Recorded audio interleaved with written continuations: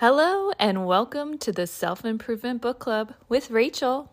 Today's book is The Body Keeps Score, which is a wonderful book on how trauma affects your body and mind. I will give a little bit of a disclaimer. This book is a little hard to get through. Probably 30 to 40% of it is a lot of background and research on trauma.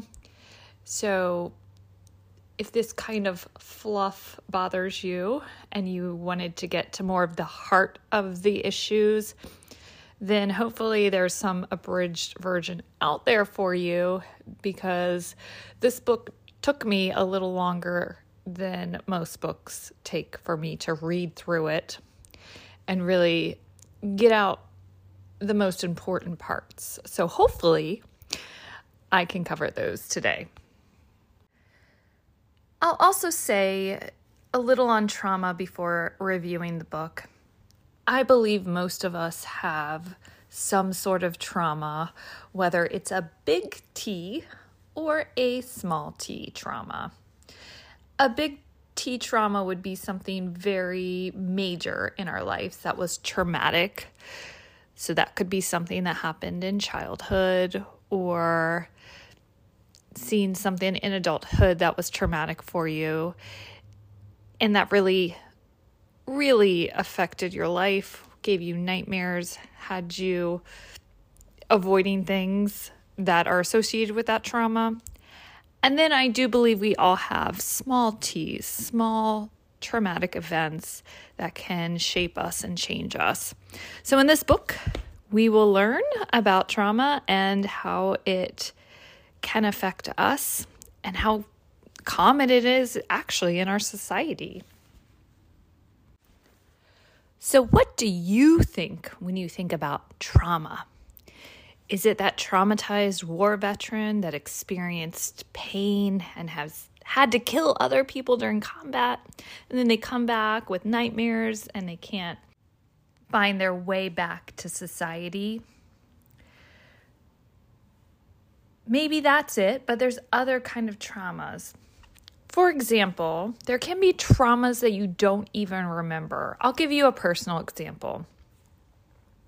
When I was only 2 years old, I had to have a major surgery, and I was in the hospital for 2 weeks because they had complications with my surgery. So I was a 2-year-old stuck in a hospital going through painful surgery. And I do remember this, but only bits and pieces of it. And I don't really know how much it has affected me in my current state because it happened when I was so young. So little examples like this or bigger examples of going to war, they can all be traumas. So point number one is trauma is incredibly common in our society. Trauma is a result of an experience of extreme stress or pain that leaves an individual feeling helpless or too overwhelmed to cope. And these experiences, again, can come in many forms. They can be someone that experiences violence, rape, child abuse, emotional abuse. So just to give you a little statistics, there's a report that says about 12 million women were victims of rape in the United States in 2014 alone. Of those, 50% of the 12 million women were under the age of 15 at the time of the assault. There's also about 3 million cases every year of child abuse. So trauma is very prevalent.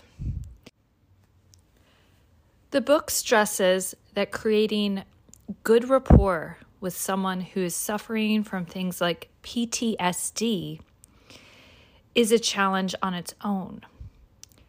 So just imagine maintaining a close friendship or a marriage or any kind of relationship with a traumatized person because this traumatized person finds it very difficult to trust even the ones they love the most. So being with a traumatized person can be tough on family and friends and can often lead to relationships dissolving or as extreme as divorce or some kind of estrangement with the person. Another main point the book highlights is that when people experience flashbacks, they can cause people to relive the mental and the physical experience of trauma when they're reminded of it. So this is partly the body keeps score's point, is that our body reacts and relives the traumatizing event. For example, if you've ever remembered something you did that was either embarrassing or shameful, how did it feel in your body? Did you squirm or blush? Or did that tiny insight on how the memory came about show up somewhere in your body? Therefore, when someone is suffering from PTSD and they're reminded of their trauma, their body and their brain enters high stress mode. And they relive the experience as if it's happening again and it's real. This is what a flashback is. In fact, they were able to study this in research, and they showed how people's blood pressure, heart rates rose sharply when they were reliving or read to them the script of the traumatic thing that happened to them. So, not only did their stress hormones spike, but their levels of stress stayed in their bodies a lot longer than someone that isn't traumatized would if they were exposed to something stressful. Their stress hormones would leave quicker than a traumatized person.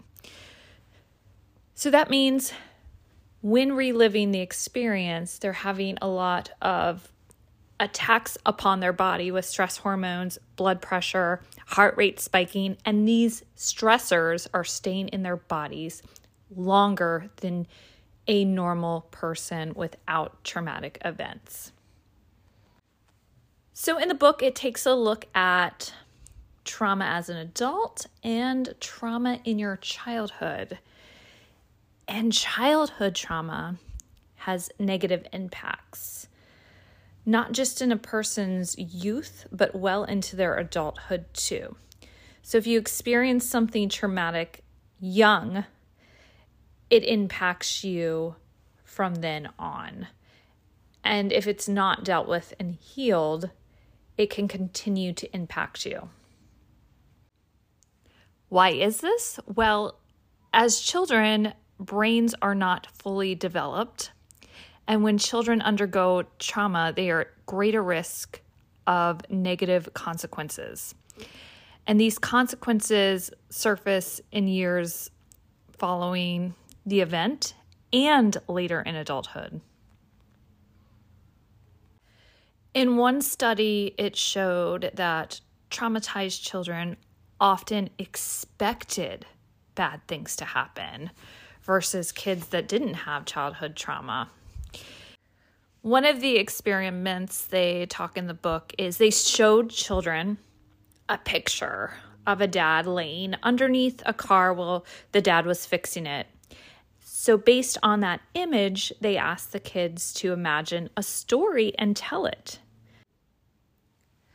The children that experienced trauma told a much more negative story, like the car would fall on the dad's head. And again, they just expected something bad to happen. So these thinking patterns will continue into adulthood at times with traumatized children. How well do you remember things? Like if you think about your own childhood and go back and say, oh, I remember this and that, there might be some holes in your memory or things you remember very vividly and things you don't remember so well. Memory is a funny thing in general, but it is normal for memories to fade and change. But if you've had a traumatic event that you remember, sometimes these are repressed. But if you have a traumatic memory, it's typically vivid, unchanging, and it can be easily triggered. Think about it this way. If you ever have a story from your past that you tell your friends, you might tell it over and over again, and every time you tell it, it changes just a little bit. Maybe you exaggerate a part of it, or, you add a little exaggeration in for some flavor. Generally, memories that have traumatic events in them are a little different because the memories actually do not change over time, and we remember the situations quite vividly. For example, when the author was doing research, he asked some people to remember the birth of their children or their wedding day, and oftentimes things like the feelings or how they felt that day came out, but maybe not exact details of where they were or what was in the room or even what their partner was wearing on the wedding day. I mean, yeah, of course, a wedding dress, right? But those kind of details were not in there. It was more feelings. In contrast, when trauma survivors were asked to recall their traumatic memories, smell, taste, touch, and hearing played a far more important role. And these come out like if someone was unfortunately raped and they had the smell of alcohol on the person who victimized them, they would, if they went to a party and smelled that same alcoholic smell, it may trigger in them all those traumatic feelings, which could cause them to avoid things like going to parties with alcohol. The bottom line is that trauma stays with you both in your body and your brain. So how do we learn to live with it? Here's the good news. There are therapies out there and things you can do to help heal your trauma. The author talks a lot about EMDR, which allows people to integrate their memories and start to restore a sense of agency over their mind and body and begin to take control of these memories. EMDR uses eye movements to reprocess and establish safety in the person participating in the therapy. This therapy has had astounding results and has helped a lot of people heal and overcome some of their trauma responses. Other things you can do are things like yoga and mindfulness. Yoga offers trauma sufferers a safe way to explore the relationship between their body and their mind. And there is special classes that are yoga for trauma. What yoga can do is create a safe way to get in touch with emotions and understand how the body experiences them. Mindfulness can also play a essential role in trauma recovery. Often when people hear the word mindfulness, they might get this like, oh, it's such a dodgy word, right? What does mindfulness mean and how do I practice it? Mindfulness is all about paying attention to your body and your emotions rather than pushing them away. Now, if you don't feel safe in your body because of a traumatic event, I imagine participating in mindfulness might be something you don't want to do, but that is important to practice. Because when we notice the painful emotions that we're experiencing are in our body, what's our natural response? Like, push them away, please. I don't want to feel this. But in my personal belief, you got to feel it to heal it. So slowly incorporating mindfulness techniques in to the point where you can tolerate them might be the most helpful thing. Another great way to heal trauma, according to this book, is neurofeedback, which helps people rewire their brain.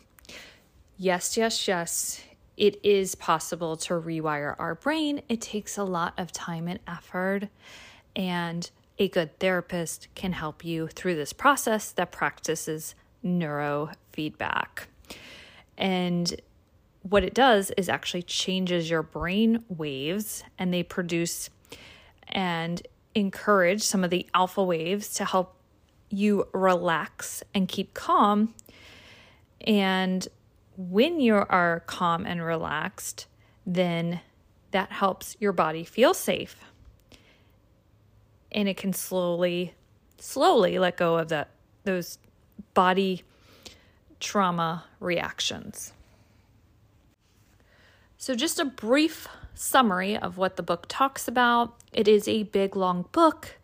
I highly recommend it. I think it has some awesome, great nuggets, especially if you've ever experienced trauma or you want to learn more about some of the background and techniques that work most effectively with trauma. Then this book is excellent and I highly recommend it. And I hope everyone has a wonderful, beautiful day. I'll talk to you next time at the Self-Improvement Book Club. Have a good day.